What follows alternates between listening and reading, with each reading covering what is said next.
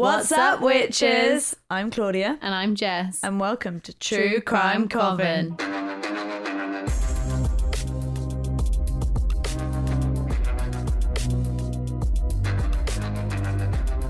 Hi, everyone. Hey, hello. Welcome back. And welcome to, well, Happy April Fool's Day. Did we say Happy April Fool's Day? I don't know, because I guess you're supposed to be pranking each other, so maybe you wouldn't. Yeah, Happy April Fool's Day. I'm going to say pinch punch the first of the month, no returns. Oh. I don't know. What's the other one? Slap, kick for being so quick? I thought you were going to slap quick for being a prick. Yeah, I mean, true. That works too. Yeah. Well, guys, we have a little prank for you because we're just we're such jokesters. The worst prank in the world. It's literally the worst prank I think I've ever pulled. I'm not sure you can go as far to say that this is a prank, but yeah, it's what we're calling it because we don't know what else to call it. We're basically doing a switcheroo, so I'm going to tell some ghosty stories. And I am going to bring you a true crime. Or like a case. Yeah, I was waiting for you to say true crime case and you were like, a true crime. I was like, has she committed one? But yeah, so it is the worst prank in the world, but we had to do something. We didn't want to make a fake crime because I think that's been done. Oh, it got done by Crime Junkie last year. And considering they're the biggest true crime podcast, they also did it so well. Also, I know Claudia has ghost stories and we thought this was the best way for her to tell them, because it's a bit weird if you write down a ghost story for me to read out. And I'm sat there like, oh, brand new information. And you're like, you're telling it wrong. That's not what happened. False information. This is also where we find out that I'm better at what you do and you're better at what I do, and we just have to change the whole format of the show. Jess, what case have you got for me today? Oh, I'm going to kick off on mine. Right, so have you heard of Kevin Weaver?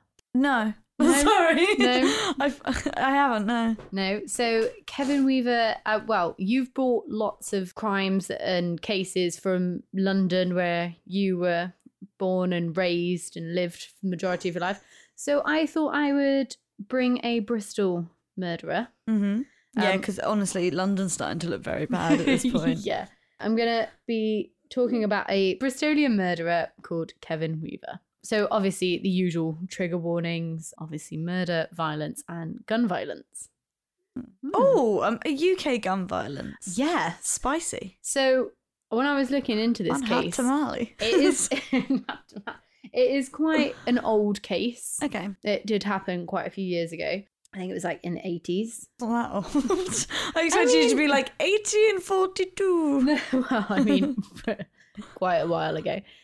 But I think it was what caused like the restrictions on gun licensing and owning guns in England and probably the whole I don't know of the UK. if gun. Well, I suppose I've never really thought about when guns became like more restricted. Yeah. So yeah, a lot of that triggered those restrictions. Pun intended. No pun intended. Always puns intended. Okay, so I couldn't actually find a lot on the background of Kevin Weaver, only that he was born in 1963. Couldn't even find his actual date of birth, just the year he was born. Same age as my dad. And his mum was a woman called Margaret who worked at the box office at the Hippodrome. Oh, okay. Yeah, so very, very, very local. The Hippodrome's a theatre for anyone here. in Bristol. And there wasn't anything on Kevin's father, only that he died when Kevin was very young. Kevin grew up in a small terrace house in the Rosebery Park area of Redfield in Bristol, and he lived with his mother and his sister Linda. As his father died when he was young, his mum spent his younger days spoiling him, getting him whatever he wanted. And Kevin grew up to be an accounts clerk, but he didn't stick at it for long. He was described as an overweight, spotty loner, and by the end... Oh, I know, Jesus. I know. It's really mean, isn't it? Say it how it is.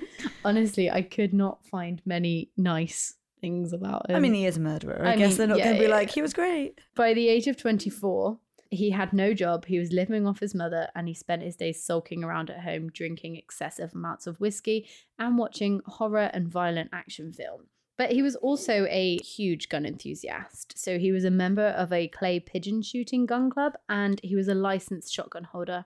and he owned many, many weapons. And I actually read that his mum actually bought him some of his guns. Some he ordered just in the post from magazines. I mean, you can still do that now, though. Yeah, and he was a licensed gun holder, so they wouldn't bat an eyelid. In 1983, when Kevin was just 20 years old, he met 16-year-old Alison Woodman and fell in love. They became boyfriend and girlfriend and were engaged just a year later. Over the years, Kevin became erratic and possessive, and in 1985, Alison had finally had enough and broke off their engagement. I mean, good on her. Yeah, I mean, if your partner's becoming erratic and possessive, don't stick around. But it's very hard to get out of that, I feel like. Yeah, it is. Well, but Kevin wasn't giving up easy. They never do. They never do. He hounded her with phone calls and would wander around outside her house waiting for her, which was in the Down End area of Bristol. So obviously today that would have been seen as stalking, but back then apparently it wasn't like a widely accepted problem as it is today. I mean, even now it's very hard to get a stalking, I want to say conviction, but a stalking sort of case to be taken seriously. Yeah. I don't know so much about the legality of it, but I know it is very difficult and it's something that puts a lot of women and men, but it is predominantly women, in danger because it's so hard to get that taken seriously. Yeah, definitely. And although Alison did her best to ignore Kevin, she didn't want to end on bad terms, so she just tried to be like, okay, no, just ignore him, he'll eventually go away. He didn't, and she was described as a good-natured person. So in February 1987, she agreed to meet Kevin for drinks to talk things over. Okay. So Kevin spent the evening pleading with Alison to take him back, but Alison put her foot down and was adamant she did not want to get back with him. Which, I mean, fair play to her. She's a girl who knows what she wants. Yeah. Don't be manipulated. Yeah, definitely. But obviously, Kevin did not take this news well. So he decided the only rational thing to do would be to kidnap her. He held her hostage in his car and threatened to kill her. Kevin proceeded to get out of the car, walk around to the boot, and he collected his shotgun and ammunition. Luckily, this gave Alison the opportunity she needed to escape. Kevin made no attempt to go after her, and he decided to flee the scene, and he was later discovered fast asleep in his car in a remote area of Wales. The shotgun and cartridges were still next to him in the car when he was found. Kevin was obviously arrested at the scene, but he was later released as Alison decided to not press charges, because as far as she was concerned, no crime had been committed. I'm going to say it's a bit of a crime. Yeah, kidnapping someone, holding them in their car and threatening to kill them with a gun. Yeah. Also, he's been stalking her for months. Like, there's 2 years in between them breaking up and then them meeting to sort things out. I suppose maybe she just wanted the chapter closed on it. Yeah, and tried to get rid of him. So anyway, because she didn't press charges, the police had to drop the case. But they did make the decision to take away all of his guns and his licenses. Good. That was until Alison wrote a letter to Avon and Somerset police saying she thought Kevin should be allowed his guns back as he was a genuine and reasonable person. This was also followed by a similar statement from his mum suggesting the same thing. It's difficult because I completely understand Alison not wanting to drag it out and like maybe being scared of him and therefore not wanting to take it to court. Yeah. But I'd be very happy if the person who threatened me with any weapon had that weapon taken away. Yeah. So obviously she said he could have his guns back. His mum said he should have his guns back. And also a police psychologist reported that she could find no evidence of mental illness in Kevin and could not see a reason for him to not have his weapons and his gun license returned. Isn't it worse if you haven't got a mental illness and you threaten someone with a gun? Yeah. In a way. I would think so too. So I mean, I suppose it makes you more stable in some people's eyes, but you then had more of a sound mind. I mean, he did use his guns as a hobby. He did go clay pigeon shooting, so I do understand why multiple. I don't know anything about guns. We've said this before. But why do you need multiple guns? Like, surely you need maybe one type for clay pigeon shooting. If you're not planning to use it for anything else, then can't that be kept with someone like where you go clay pigeon shooting? Rather than in the boot of your car. Yeah, and then surely you just need another one for each type of hunting you do. They do obviously give him his gun and license back. They obviously, at that time, don't see anything. I mean, obviously now we're looking back on it and thinking, well, yeah, he was a bit of a drinker. He's already threatened someone, stalked them. And watches a lot of violent films, which doesn't necessarily make you a violent person, but it's like all things combined. Yeah. So in the 2 years following his breakup with Alison, Kevin spent his time brooding and drinking. His mental health was deteriorating and he was becoming obsessed with Alison, resenting her. Then, on the 19th of August 1987, Michael Ryan committed the Hungerford Massacre, in which he went on a rampage and fatally shot 16 people. Kevin became obsessed. Kevin recorded the footage of Michael Ryan's rampage and would watch it continuously, taking notes. This flicked a switch in Kevin's mind, and it was then that he decided that Alison would be better off dead than alive. Yeah, like there's being interested in something that happens because it fascinates you. Like we're all here because we're interested in true crime, but to record it, watch it back, take notes. I don't think you need to take notes on anything unless you're doing a podcast on it. Yeah, I know. I did feel a bit weird taking notes on this, but... So, on the 14th of October, 1987, just 56 days after the Hungerford Massacre, Kevin's mother woke up early, leaving Kevin and Linda fast asleep. Something had snapped within Kevin's brain, and he woke up thinking, today is the day. He knew she would be in Patchway at Alexandra Workwear, where she worked as an office temp. At this point, Kevin had been banned from driving, so he didn't own his own car. So he was going to have to borrow his sister's. In normal circumstances, Kevin and his sister actually got on really well. However, when it came to Alison, they did not see eye to eye. Linda didn't agree with him hassling Alison, and due to his ban, he knew she wouldn't let him use her car. So obviously he had to come up with a solution of how to get to Alison. When Kevin awoke, he went downstairs, opened up a bottle of whiskey and began drinking. He then went into his cupboard, found his toolbox and took out a heavy hammer. He then walked past his own bedroom and into his sister's room where she lay sleeping. He raised the hammer and smashed it into his sister's skull at least 30 times with such force the handle of the hammer snapped. There is anger there. Yeah, 30 times as well. He then dragged his sister's mangled corpse into the bathroom and placed her body in the bath. He wondered how he would tell his mother about what he'd done and decided that she could never find out. So he found himself a new hammer and waited for his mother to return home from shopping.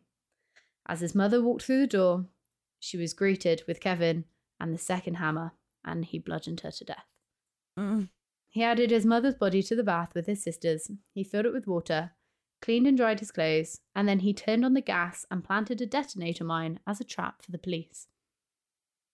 Okay. Why did he fill up the bathtub with water? Don't know. After he left his house, he put 3 guns, including a pump-action shotgun with hundreds of rounds of ammunition in a golf bag. And then he had also apparently bought some body armor online and put this on too. He then got into his sister's car and drove to Alison's place of work. He took out his shotgun and walked up to Alison's desk, where she was surrounded by about 30 of her colleagues. He walked up to Alison's desk and grabbed her arm and said, "Come on, Alison, we're going." She screamed and ran across the room away from him, taking cover under a desk. This alerted David Purcell, a 29-year-old former police officer turned data manager who'd just become a father for the first time to twins. He thought he would be able to talk Kevin down and disarm him, but unfortunately, this was not the case. Kevin shot David in the shoulder, and as he lay on the floor, screaming out in agony, Kevin shot him again, point-blank range, killing him. Kevin later told the police, "I felt threatened by him. I thought he was going to overpower me, so I shot him. I shot him a second time to stop him suffering." What, even though he could have made a full recovery? Yeah. But in a slightly lighter note, David Purcell later received a posthumous Queen's Gallantry Medal for his heroic actions and losing his own life to save his colleagues. Which is nice, it's but a also... bit sweet though, isn't it? Yeah. I think I'd rather have my dad or my husband than a medal. And there was actually Medal a photo can't help me online. raise kids. Yeah, there was actually a photo online of him, and they were literally like newborn twins as well. Unfortunately, it doesn't end there. Kevin then turned to the rest of the office and sprayed the room with bullets. Through an office partition, accountant John Peterson was hit in the back and sadly died on the way to hospital. But luckily, they were the only 2 that were shot. Okay. So Kevin then walked up to Alison, who was still hiding under a desk, and pointed the gun at her. He then dropped it and told her, "This is your lucky day." And he later told police that he couldn't go through with killing Alison because he still loved her. I bet she didn't feel very lucky, though. No. I mean, she thought she was going to die. Yeah, lucky in one sense, but like... She did have to witness him point blank kill other members of her like work team and her colleagues. So yeah. Lucky's a strong word. Yeah, it is. But by this point, a lot of employees had begun to flee, obviously. Half of them took cover, half of them managed to flee. And at this point, Kevin turned his back on the horror scene and began walking back to his sister's car. Linda Evans, a 20-year-old polio survivor, wasn't able to flee the scene as quickly as the others, so she chose to hide behind a car. Unfortunately, the car she decided to hide behind was Kevin's sister's. Kevin walked towards her and raised his shotgun. Luckily, 2 lorry drivers raced over to Linda's rescue, and one of them shouted, "Don't be silly, put it down." Surprisingly, Kevin lowered his gun and said, "I've done what I came to do." He got into his car and drove away. And but he didn't do what he came to do. No. Which, like, I'm happy for, but, like... Unless he was like, I'm going to kill someone today. Doesn't have to be Alison. What was he getting out of this, though, like? Honestly, I don't know. But luckily, he was arrested the same day and he was found on the A37 between Whitchurch and Pensford. So as the police were interviewing Kevin, they went to his house and they found his mother and his sister at home in the bathtub. Luckily, they also found the trap that he laid and no one else was hurt that day. So the police managed to get in and find the scene without any fatalities, which is nice. Yeah. I mean, I suppose one of the things to do before they enter a scene is to check it and clear it. Yeah. One report said that they like shot the windows so that all the gas escaped. So that when they went in... They must have been able to smell it. Yeah. While on trial on the 28th of March 1988 at Bristol Crown Court, it was reported that Kevin's detachment from reality was chilling. And Superintendent Ray Sargerson, the officer in charge of the investigation, reported, "He is a cold, ruthless killer who inflicted some of the worst injuries I've seen in 25 years. He has not shown 1 ounce of remorse." He was sentenced to Broadmoor Secure Hospital and he was labelled as a psychopath and a danger to the public. And he was given life imprisonment. Yeah, I mean, I'm very happy he didn't shoot Alison. Yeah. Because it's kind of a bittersweet though, isn't it? Yeah, because obviously if he shot her, she would still be an innocent person being shot. But like other more innocent people, and I mean more innocent in a way of complete strangers. Yeah. Alison's completely innocent as well. But I mean, like, if there's a way to be like extra innocent, like being a complete stranger, it's just like, what? What did you get out of that? One guy was literally just trying to talk him down. He just went out there. He was a former police officer. He thought, I can deal with this. Probably thought it was his duty as well. Yeah. He thought, I can deal with this. And unfortunately, he couldn't. I think him killing his mum and his sister are the worst thing about that because it was so violent. Yeah, like shooting a gun is a very like instant, almost you can do it and like not have time to think. Yeah. And as much as like the first guy that he shot was like horrific, the second guy, he was just spraying a room with bullets. Like it was lucky it was only one. Like that could have been all 30 people in that office. Unfortunately, that guy was wrong place, wrong time. Yeah. But it could, he wasn't aiming for him. Like, obviously that doesn't make it any better. It's still horrific, but it's almost lucky that it was just that one guy in a room when there were 30 people in there. It could have been way worse. But the fact that he bludgeoned his mum and his sister, people who he loved, to death with a hammer. I've seen photos of him. He's a pretty big guy, and it was reported that he was 16 stone. Okay, so they would have had no chance. Yeah, it's sad because it seems like his mum never did anything wrong by him. Like she was like too supportive in my eyes of him. Yeah, and his sister, like apparently he got on well with his sister, and she was sleeping.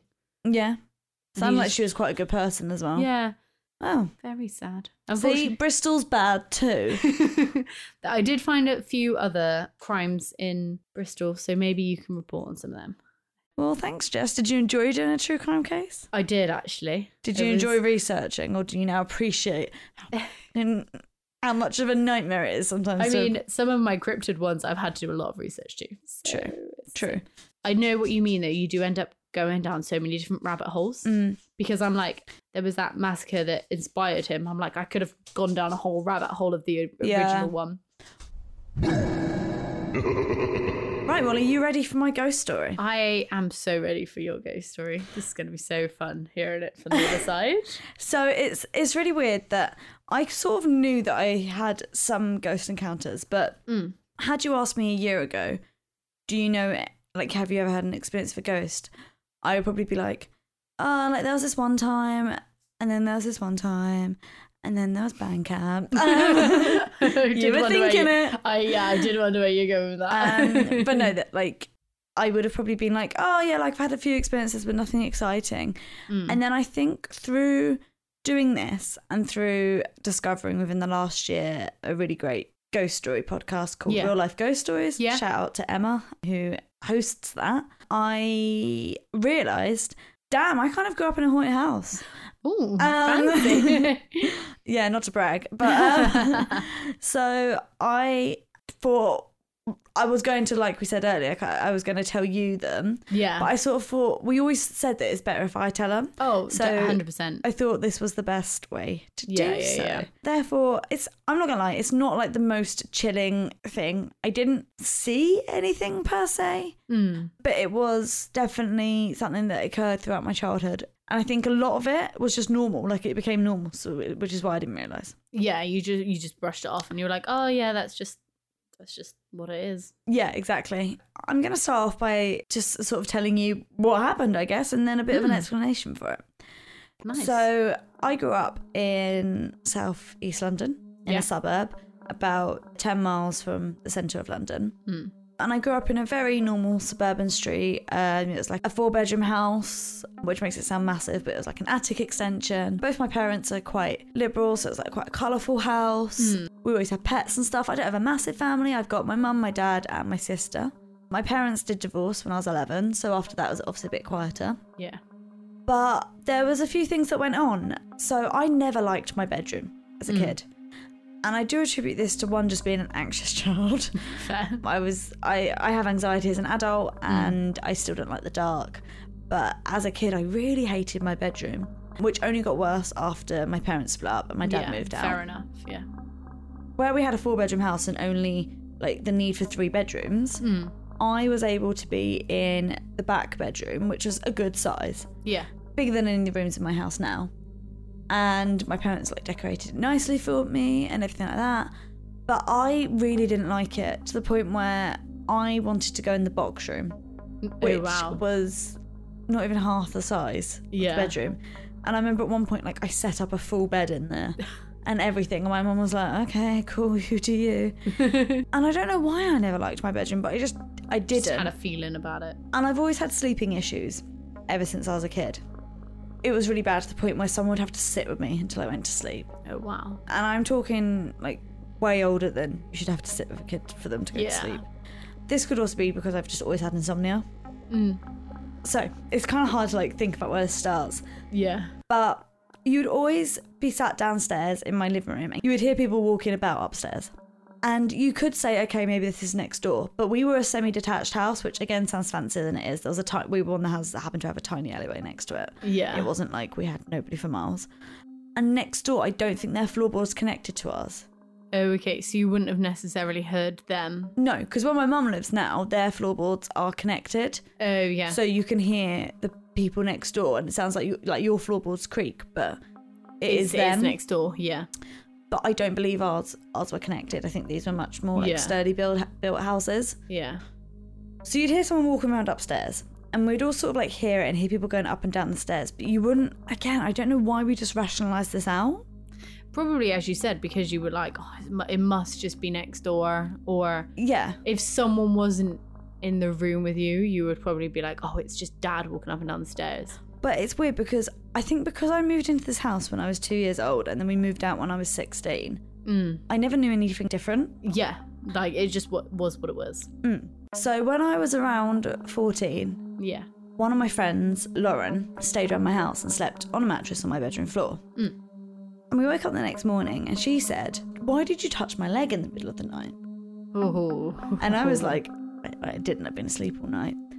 And our friend Vicky, who I'm still friends with to this day, was also sleeping, and she was like out for the count as well. She was like, I didn't touch your leg. And Lauren was adamant that someone touched her leg, and I didn't know how to explain it. And I remember then being in a car with my mum a week later and saying to her, Lauren said someone touched her leg in the middle of the night. I think our house is haunted. Yeah. I mean, my mum have always, as I've said before, been quite open. My mum's very spiritual. Yeah. Always been very open about ghosts and stuff. But understandably, with her child had such sleeping problems, she wasn't going to be like, oh yeah, our house is haunted. Yeah. Well, she wouldn't have told me before that. So then my mum said to me, I'm going to tell you something and you need to not get freaked out. But our house is haunted. Okay. And she proceeded to tell me that she went to a clairvoyant years ago who told her, yes, you have a ghost in your house. It is a child ghost. And it is of your husband's brother, Crispin. Oh, wow. So my dad had a brother who died suddenly of cot death at 18 months old. Oh, that's so sad. And through grief and through being very stiff upper lip British, my nan never used to speak about him. She does now. She speaks about him a lot more. That's good. But she never used to speak about him. Yeah. And the clairvoyant said that the reason he hangs around us is because, one, we've got young kids, and my dad is the only one of his siblings to have kids. So we are the only kids. Well, we were the only kids in the family. So he hangs around you guys because you've got young kids. Yeah. He especially likes to hang out in your youngest daughter's room. He means no harm. But he is a bit of a jokester because he died as a child, and even though he's growing up in the spirit world, he's still very young in soul. Yeah. He likes to move things around and likes to play practical jokes. And a funny element of this, which is going to make everyone laugh, he also likes to fart.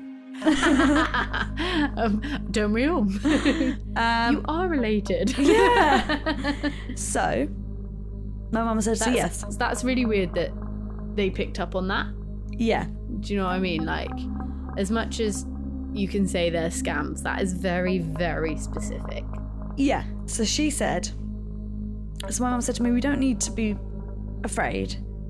Okay. And if you ask him to stop moving your stuff, he will. And my mum proceeded to then tell me about how she's had instances where she would be unpacking shopping bags, and obviously as you're unpacking things, you put things like, you might put something on the kitchen table, put something on the side, because you're like, oh, that's for here, that's for there. Yeah, I do it because I don't want to leave the fridge open. I put all the stuff in the fridge next to the fridge. She would be unpacking and she'd put like food for general cupboards on the side, and then oh, this is meant for the bathroom, I'll put it on the kitchen table. Yeah. She said she'd literally like put like a can of hairspray on the kitchen table, turn back round, and it'd be gone. Oh, okay. She then said as well, he likes to take earrings and pieces of jewellery, but if you attach them to something, like an earring holder, he can't.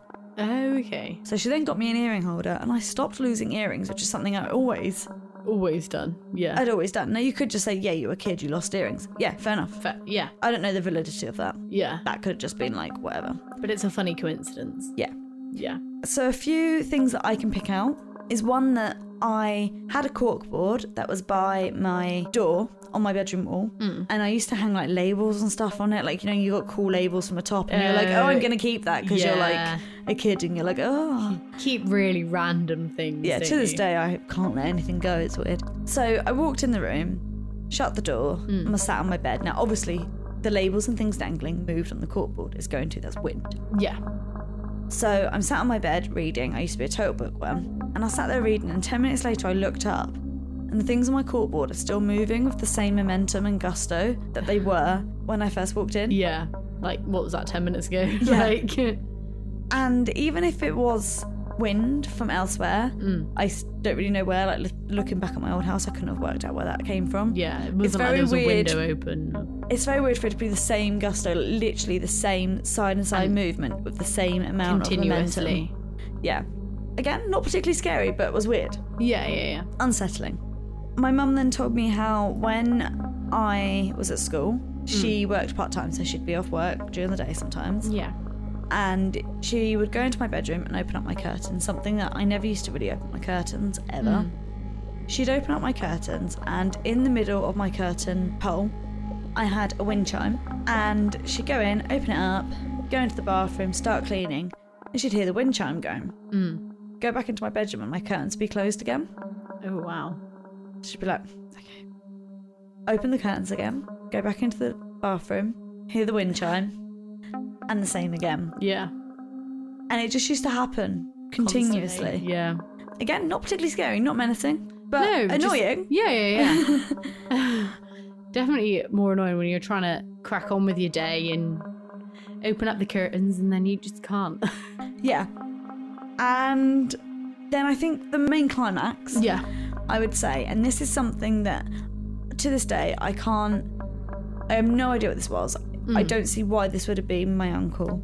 I remember when my parents broke up, I slept in my mum's room for a bit. Yeah. I think I was just quite traumatised by the breakup and didn't want to be alone. So I slept in my mum's room for like a few years. And we once woke up to hearing banging downstairs. And I remember sitting on my living room sofa, and how my house was that you had the normal front room and then a separate back room that you had to come out of the living room into the hallway, into the back room. It wasn't open plan like a lot of things are now. Yeah. And I remember sitting on the sofa in the front room and you could hear banging going like on the walls, almost like from inside the walls of the living room, coming from where our next door neighbours were. Yeah. And then the banging would suddenly be in the back room the same. Oh, okay. Now, if this was our next door neighbours, how are they physically going that quickly? And into the back room as well. Because I know that their setup was the same. Yeah. I had been in their house. I know that their setup was also like come out of your living room, go into your back room. Yeah. How are they able to bang on the walls and run out and do it so quickly? And then do it again. Yeah. Secondly, why? Yeah. Thirdly, it's like 4 a.m. Yeah, they're going to be asleep as well, aren't they? And I just remember sitting on the sofa with my mum and we were like, what is happening? Why is this banging happening and what is it? And it was really scary. Oh, I bet. And then I did actually say to my neighbours, because they had 3 boys who were, one of them was around my age. And I said to him, like, were you guys up like the other night at 4 a.m, like banging on the walls? And he was like, no. And it literally sounded like someone, their body pushed, like banged into the wall. Yeah. Or someone was banging on it. It was so loud. But it was just the weirdest experience. Weird that didn't wake them up. No, that's the other thing. Why did it only wake us up? Yeah. Which is why I don't feel like it was coming through their walls. I feel like it was coming from inside the walls. Yeah. It was really weird. I also never liked our chimneys, which were in the front and back room. Okay. I always found them really scary as a kid. Fair. I suppose other little ghosty things I've had is I've seen people. So one time I went across the road and I obviously looked up one way and I saw someone sitting in their car. Yeah. Parked. Yeah. And I looked at them and they smiled at me and I smiled back. As you do. Yeah. I then looked the other way. I then looked back up and the car was empty. Ooh. Now, they could not have in that time, because you know how quickly you look at a road. Oh yeah, literally like left, right. Yeah. They could not have gotten out of their car. No. I would have heard it. I would have seen them. Yeah. That was weird. And I suppose the final thing is I don't really know what relation they would be, but he's called Uncle Frank. Wasn't my uncle. Well, I was actually in my 20s when he died. And he had a lot of odd knickknacks, bits and bobs. He was a puppeteer, a very famous puppeteer actually, who you can look him up. His name's Frank Mumford. And he like performed for the Queen and stuff. He's got some good stuff at the V&A. Yeah. So he died when I was in my 20s. And my auntie, for want of a better word, was very close to him. So she cleared out his house and all the stuff that was worth something, like all the puppets and dolls. She like took some to the V&A. She said they cooped her out a bit, understandably. That like, and all like the instruments that he had, she like did like took them to random places where they like were meant, not random places, but took them where they were meant to go. Yeah. And then the rest of the stuff she brought to her house, and we had like a big family get together, and it was like, take what you want. Oh, that's nice. And I took some china plates that were very pretty, like bone china, and I also took a box that I now use to put all my hairbands in. Fair. And it's a very old box. The date on it is 1869. Oh wow, very old. And it's not worth anything because it hasn't got a lock on it, like the lock's broken. Yeah. But it says someone's name. I can't remember what name it says now. It's in the other room. But yeah, it's got that date on it. And I wasn't very close to him. I met him once or twice. And I woke up since having these things in my possession. Yeah. To seeing him in my room. Ooh, creepy. One night in the dark. Now, obviously, I had just woken up. You can put it down to that. Yeah. You can put it down to the fact that I knew that he didn't really know me and maybe he didn't like me having his stuff. So maybe it was completely my imagination. Yeah. But I saw him in my room and I felt unnerved. Yeah. And I said, look, I know I didn't know you that well, but I've got your stuff and I promise I'm going to look after it. Like, I'm not going to break it. I'm not going to disrespect it. Reckless, yeah. And from then on, I never felt unsafe with the stuff in my room. Oh, nice. They do say that though, don't they? That the best way to deal with ghosts is to talk to them and say, look, I don't. Like, please, can you not do this? Yeah. Or, well, because they're just people. Like, it's the best way to get someone to stop doing anything, is it not? But yeah, so that's my stories. Like, they're not particularly creepy. They're not like, oh my God, I saw a black figure. But I don't know. If I woke up and saw someone in my room. Yeah. So, yeah, not particularly freaky. Not like the most, like, But yeah, I hope everyone enjoyed it a little bit. I think every experience, whether it's like big or small, is still something. And sometimes you've got to have the smaller experiences to open your mind up to seeing. Yeah, and I like will say, if you didn't live in that haunted house when you were younger, would you have been susceptible to see the ghost in your room?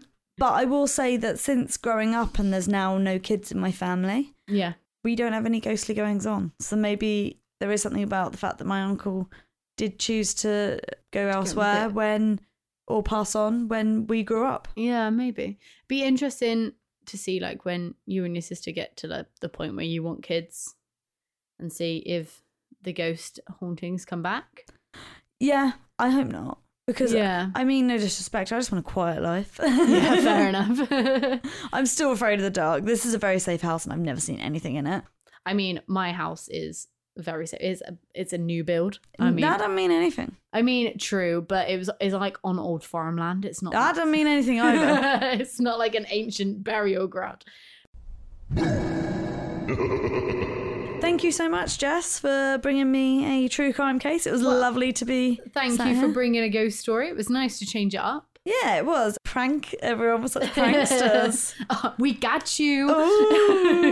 But genuinely hope everyone has a lovely April. It is my birthday month this month. Ooh. And we will be doing a stream for my birthday. Yeah. Keep your eyes peeled on our social medias for us to say exactly when it's going to be. Mm-hmm. But no, we will be doing a birthday stream. I'm going to be the ripe old age of 29. I say that like it's old and I know everyone's going to be like, it's not old, but it feels old. As it does when you're like turning 21 and you're like, oh my God. I'm so old. So yeah, keep your eyes peeled on our social medias for us to announce my birthday stream. We'd love to see you there, but obviously we understand not everyone will be able to make it. Therefore, it will be put up on YouTube afterwards, and hopefully little clips of it will be on our social media, and hopefully everyone enjoys it. Yeah. Hopefully at least one person joins us. If it's anything like a normal recorder, I mean, this one's an hour and 6 minutes, and our episodes are normally like 20 minutes long. Yeah. So enjoy all the waffle. Oh, and you'll be able to see the ferrets. Yeah, you'll be able to see the ferrets. You'll get to see Karen. Yes. My cat.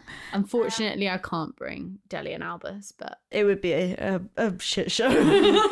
Imagine. But hopefully see you at my birthday stream. Keep your eyes peeled for us to announce that and all the details of what we'll be getting up to.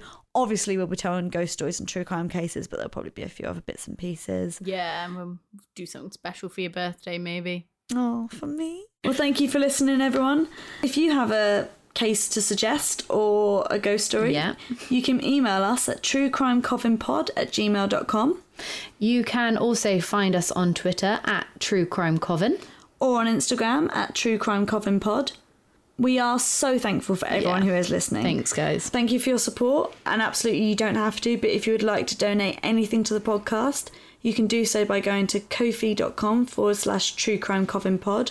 That's ko-fi.com/truecrimecoffinpod. Thanks for listening. Stay spooky!